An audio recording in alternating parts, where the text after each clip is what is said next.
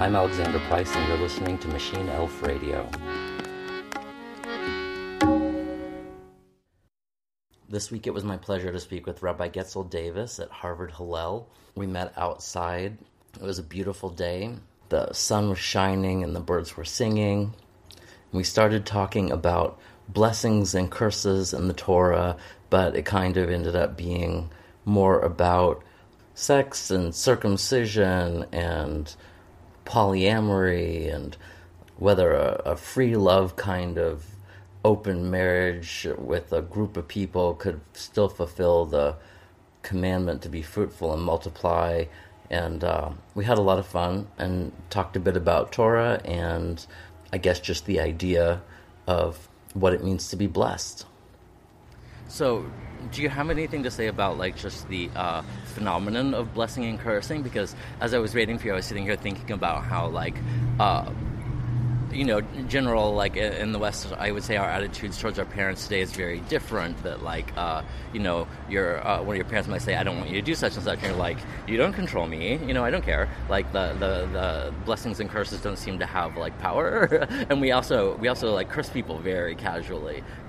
So what is the sense of when someone is giving a blessing or a curse in the Torah? They make a big deal about it. For example, on Jacob's deathbed, right?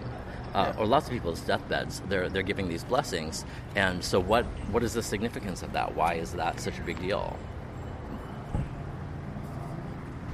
So some of the curses are about the way that the world is. So I was thinking about this. So this is it's Parshat Noach, where we're in the second we're about to read the second portion of the Torah portion. This week has a couple curses in it. Last week and blessings. Last week also did. So we get the land gets cursed, man gets cursed, and women get cursed in the first in last week's Torah portion in Parshat, which was the first opening section of the book of Genesis. Yeah, at the very beginning of Genesis, where it says that Eve or Chava, as she's called in Hebrew, she's cursed with a difficult childbirth, and then man is cursed with having to work the land, and the earth is cursed also to have thistles, and that it's not easy anymore. Well. And also in academic classes on Genesis, they're going to point out that there appear to be two creation stories in Genesis. And the first one, there aren't curses. Is it correct? That it's just blessings. And each of the two sections, I don't know, they use different names of God, and God seems to have a very different personality. Do you think that's the case? So if you're looking at Genesis chapter 1 and chapter 2 and 3, there's a big blessing that exists in that's really noticeably different in the first one. It says in Genesis chapter 1, it says, "Pru urvu mil'ul et haaretz v'kivshuha." Be fruitful and multiply and fill the earth and master it. And the word kivshuha is a really problematic one. In modern Hebrew, it's associated with the word for rape. Okay. And that might be a blessing for humanity, but not a blessing for the earth. It's totally heartbreaking. That's so intense because there are actually a lot of there's some articles written about how Christians went on to reinterpret this and how they brought it to the Americas, that very particular line, as a sanction to do whatever you want, to the people who are there, or to the resources, and just to plunder them endlessly. Yeah, but luckily the Torah comes back and kind of revises that in the next creation story. In the next chapter, we get told that our job here is to pruvu and ulashomra. We're supposed to be shomrei adama. We're supposed to guard the earth. Okay. And they're parallel to each other. So the first one is about having dominion over the earth, But in the second creation story, which being second kind of comes as like a learning experience upon the first, as a rectification on it, it's not supposed to be about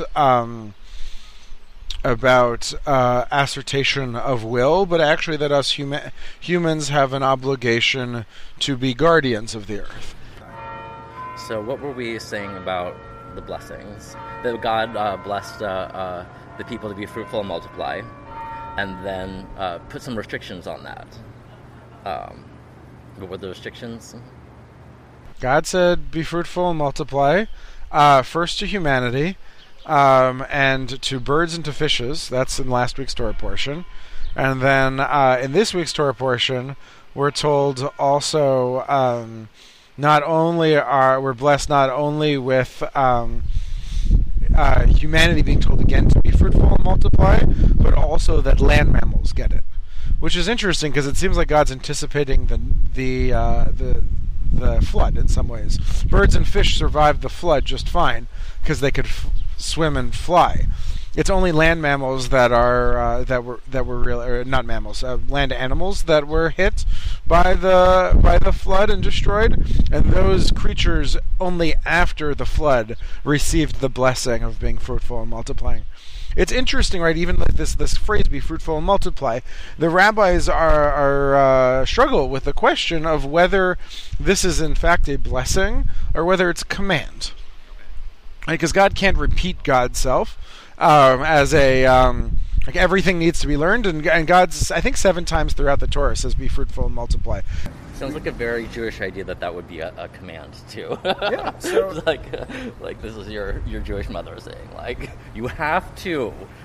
Yeah, have kids. It's actually it's a mitzvah. It's one of the 613 commandments, and of course the rabbis get into the technicalities of what does it mean to be fruitful and multiply, and most people say it's having one son and one daughter. And it's only a mitzvah upon men because it's dangerous. At least it was much more dangerous in the world to give birth. So it wasn't an obligation upon women, but it's an obligation of men to have children. And in that way, so in that read, it's not a blessing; it's a command. But because it keeps happening, but we also get blessed with it. And one thing I just want to point out is that it's a it's interesting because, right, if birds and fishes and animals are also obligated to be fruitful and multiply, or blessed with it, it might come under our obligation to help them do that. And right now, with the growth of humanity and our overpopulation in this world, we're actually impeding the ability for all the other creatures to fulfill their birthright of also being fruitful and multiply. So, one environmental Torah that we could come for this, some people say be fruitful and multiply means to have as many kids as possible, but because it has to be tempered also with the ability for all the other animals to be fruitful and multiply, we need to care about each other and figure out a sustainable way to live on this planet. It's really interesting to put that in terms of I don't know what I would call sexuality, because some of the first restrictions that come up really quickly in the second and third chapters then are about human sexuality. Are they? Well, I mean, the curses certainly are seem to be directed at humans in a sexual way. Oh, interesting. I've never thought about that being about sexuality.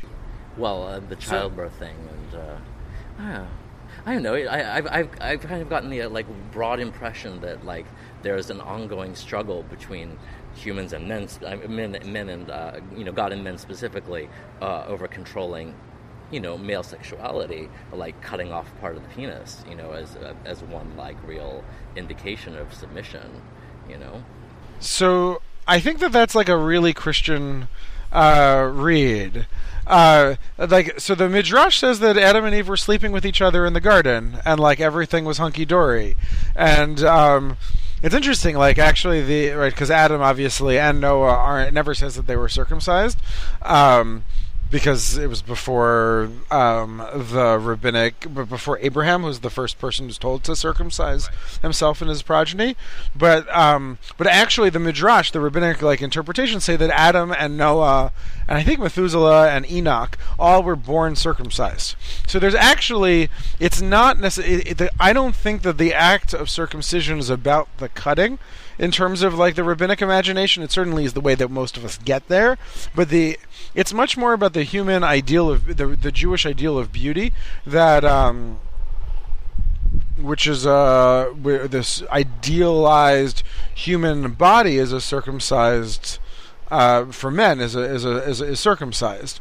So even when they're imagining these pre-covenantal important characters, so it says that the Torah says that Noah was a tzaddik in his generation, was a righteous person in his generation. Of course, if he's a righteous person, he must be circumcised. And because it doesn't describe it actually as having been a ritual done, he was born that way. But how could such a perfect person not be circumcised? Is kind of I think I read to be the underlying logic of such a midrash. So it's not a punishment for sexuality. The act of circumcision is I don't know if this is really where we want to go with this, but at least in the rabbinic and mystical mind, it's much more about enabling holy intercourse, and it's just as you have you need to husk corn in order to be able to eat it. So too do you have to remove the husks, and that's actually the same word orla is used for husks of grains and of a penis. And the foreskin of a penis, it's the same word. It's the idea that in order to reveal what it's actually there for, it's not about getting rid of the penis. Yeah, that's a good point. I've also heard about Adam that he wasn't necessarily born Jewish, so I wonder if there's a connection there between the whether or not the question of whether or not he was circumcised and whether or not he had to convert. Oh, of course he wasn't Jewish, right? He wasn't. No, of course Adam wasn't. If Judaism is either Mosaic or Abrahamic, no. But the reason why the rabbis are looking back and saying, he must have been circumcised, is because they think he's just a good person. Right? There are other ones too. Abraham insists on circumcising Ishmael, who's also not Jewish. One of the reasons that it's an issue is that if you are only Jewish by having a Jewish mother and Eve wasn't Jewish, it means everybody who is Jewish is descended from somebody who converted. Yeah. But we're all descendants of converts, or converts ourselves. In what sense? What you just said. Right? So there's two different rituals for entering into the covenant, and one is circumcision, and the other is mikvah, is a ritual immersion in a pool of living water, which of accumulated rainwater. And the Talmud proposes that maybe Sarah and the other matriarchs, of course, they went to the mikvah, because that's kind of how they're imagining how women enter into the covenant as well. Out of personal curiosity, what's the rule about the mikveh? Does it have to be ritualized, or just anybody who goes and does a cannonball in as a Jew? It has to be l'shem gior, for the sake of conversion. But how do you know that?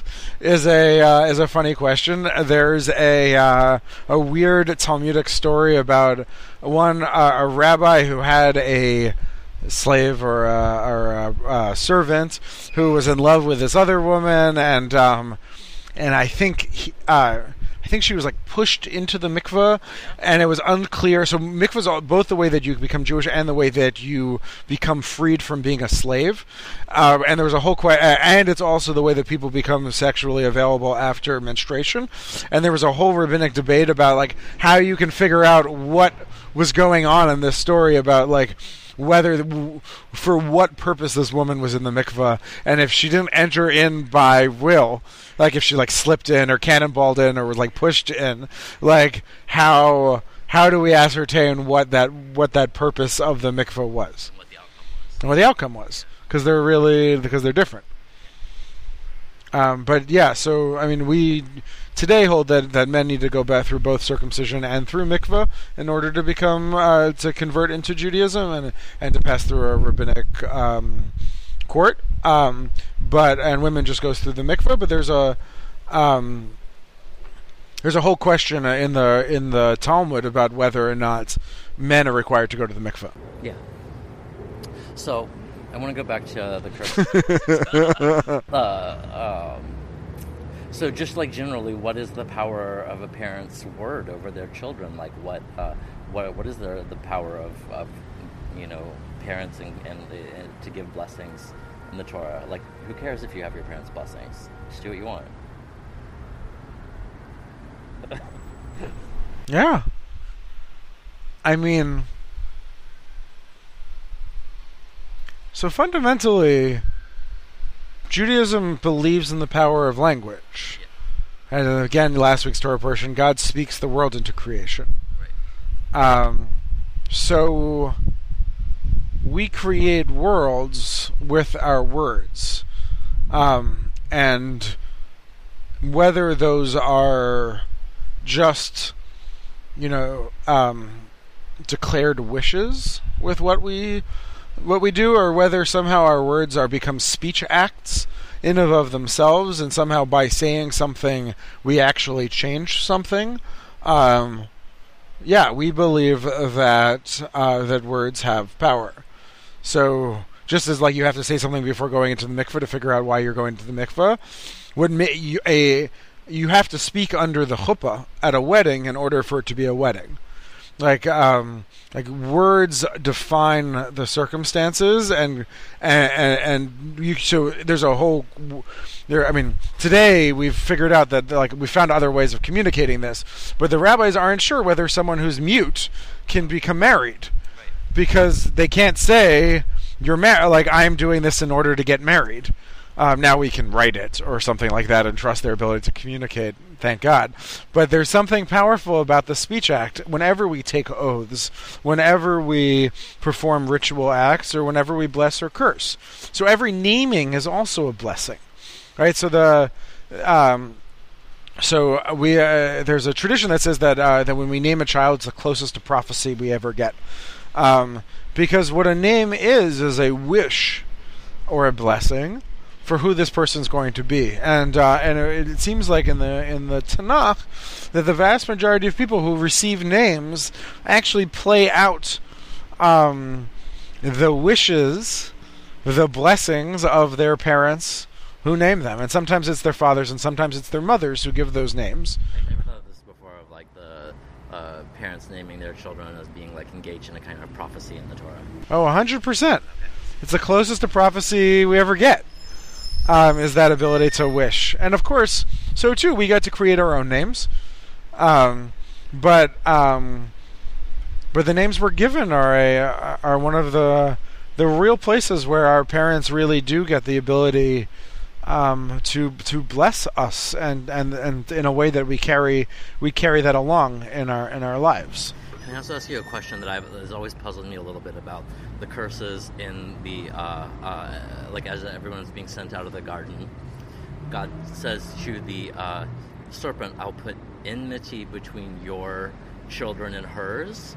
Between your children and the woman's children. Mm-hmm. Does that actually happen in the Torah after that? Is there enmity because there's one between snakes and humanity in the Torah specifically? Or do you think that that's just like a story about like how humans and snakes came to not like each other in a more mundane way?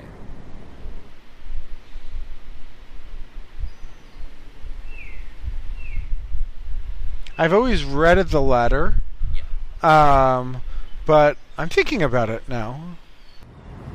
I mean, I guess what makes me really curious about it is there's this idea from the Zohar about Cain was the child of the serpent, and I guess Abel was the child of... I can't remember if he So there's a midrash that says that that Eve slept with the serpent, and of course snakes and is like a phallic image. knowing good and evil. Yeah, the biblical sense of knowing. Yeah. So that makes a lot more sense, though, if like the rest of the story kind of is a long conflict between different brothers. So there's blessings that then have some restrictions placed on them. Is it a pattern that repeats, like like that kind of stuff seems like it's a pattern of expansion and contraction? Does it keep happening in this way, that there's more blessings followed by restrictions, or is that just in the beginning? Or is it like there's this explosion of blessing in the beginning followed by increasing levels of restriction as the story goes on? I think some of it depends on what you think a blessing and a curse is. We get a long list of blessings and curses at the end. Traditionally, at the end of Deuteronomy, we whisper those curses because they're scary. So when they're read from the Torah liturgically, they're whispered and read quickly. So and we don't take breaks in between it. So that way we get through it as fast as possible. To your question about whether they like open and close, it's an interesting question.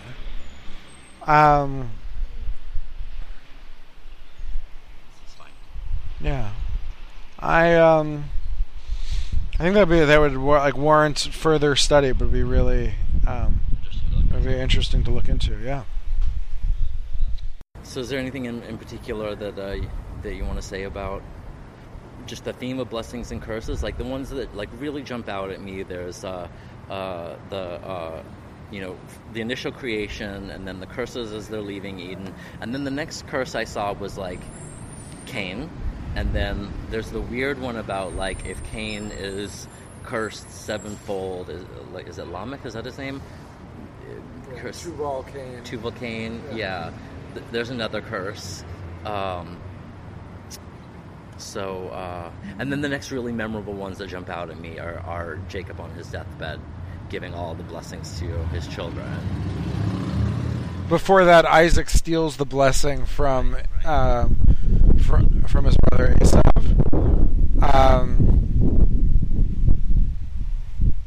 I'd say the big curse that's coming up for me right now is again last week's Torah portion, and kind of looping in this be fruitful and multiply blessing. God creates the world and says it's good, and creates light, says it's good, creates water, says it's good. Humanity is very good. All of those are blessings, or statements of truth. And then God notices Adam's loneliness, and says, "Oh, that's not good." And I think that kind of reverberates. There's like the inverse of the blessing to be fruitful and multiply is to recognize that the act of the good life is not done in isolation. That it's done in community and in communion, and that becomes that also becomes a blessing. It becomes a mitzvah. There's actually no mitzvah to get married anywhere in the Torah. It never says thou shalt get married, and the rabbis really struggle with this because there's a norm of getting married, and they kind of derive it actually from these two mitzvot that we're talking about. The idea that it's a mitzvah to have kids, and it's a mitzvah to not be alone. There's actually like a really funny medieval thinker named the Chelkat Mechokek, who wrote his name a commentary on the Shulchan Aruch. So I guess it's like 17th or 18th century. And he says, if we only knew be fruitful and multiply, we could do that in a hookup or with a prostitute. And if we only knew that it's not good to be alone, we could do that with a chavruta. We could do that with a good friend. But because we know that we need both, that's where the idea of marriage comes in, which is like a really interesting they're trying to force it. It also opens up the question of like other sorts of relationships, right? Like there might be a good in having kids, and there might be a good in having, like there's a Jewish good in having kids, and there's a Jewish good in not being alone. But marriage, or at least in like the traditional forms, might not be the only way to fulfill those two commandments. And it opens up the possibility for queer folk, and it opens it up, for like other sorts of organizing of one's life, that it's totally possible to fulfill the Jewish goods of being fruitful and multiplying and not and living in close communion without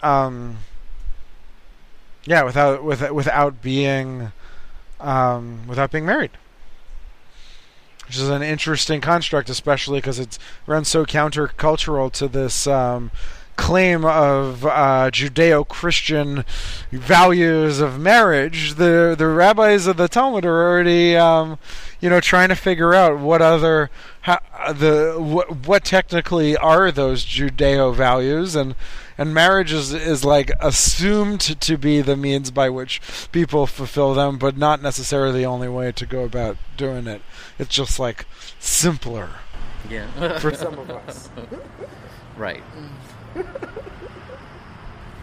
Yeah, I was going to ask about like why wouldn't polyamory that's become very fashionable, and I wonder if that could also fulfill the commandments. But my personal feeling about polyamory is that like it's so hard to find one person that you can get along with. Like maybe that's the whole idea behind it, though, is that like take a little pressure off that person. And it feels kind of unreasonable, the fact that you're looking for one person to be everything. Yeah, that does feel like a lot to ask somebody. And having a good chavruta, having like a good friend, or three, can help. I personally find, as a recently married man who's expecting their own kid, which is the first kid, which is the reason probably why this is all very much at the forefront of my mind.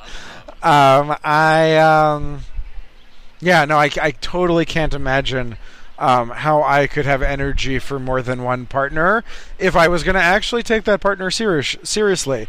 And the points in my life where I wasn't dating in a monogamous fashion, it was to protect myself from actually having to make myself vulnerable. And I wonder, I totally think that there are people who productively figure out like meaningful and healthy ways to live other sorts of organizations. But I can say that in my own dating history, when I was curious about, when I wasn't interested in monogamy, that was because I wasn't interested in actually committing or being seriously in relationship with another person. Well, it's something that I've only recently learned was part of the conversation even in the 1920s when free love first became something that was appearing on the social consciousness. People really discussed is this just another name for womanizing? Yeah. There's a really interesting, again back to Bereshit. There's one man who has two wives in the line, I think, between Noah. I guess it's in this week's Torah portion. I think between Noah and Abraham. And there's an interesting midrash about it that says that that he gets cursed for it, and it's because there's one person who he's using only for sex, and one person who's using it only for child raising. One woman is only for one, and one's only for the other, and that was disgusting. To have one person who's just a sexual object, and one person who's the person who you're not going to engage with romantically. They're just going to be a child, a mother. The Jewish ideal is of partnership is, obviously, whatever, we can play with it, but that it's a that it should be the person who's embodying the archetype of lover should also be the person who's embodying the archetype of parent or co-parent, and we shouldn't split those roles because then you're asking people to isolate only parts of themselves and not bringing their... The person is the archetype of parent to the children, not to each other. No, the issue is like the way that Oh, well, that's an interesting question. Is it an issue for the child? Is it an issue for the man? Or is it an issue for the women? I think it might be an issue for all of them. But they said that one of this woman was on birth control. The other one was actively having children. The man liked to sleep with the one who was on birth control and liked her body unchanged, right? But wanted to have children with the other one, and that bifurcation of sexuality and parenting. Right, obviously, for partners who aren't both able to conceive or something like that, there's other things, but doubly exploitative in a really creative kind of yeah, it was doubly exploitative in a really creative sort of and screwed up sort of way. Shiva Shiva Mahadeva Namah Shivaya Sada Shiva Shiva Shiva Mahadeva Namah Shivaya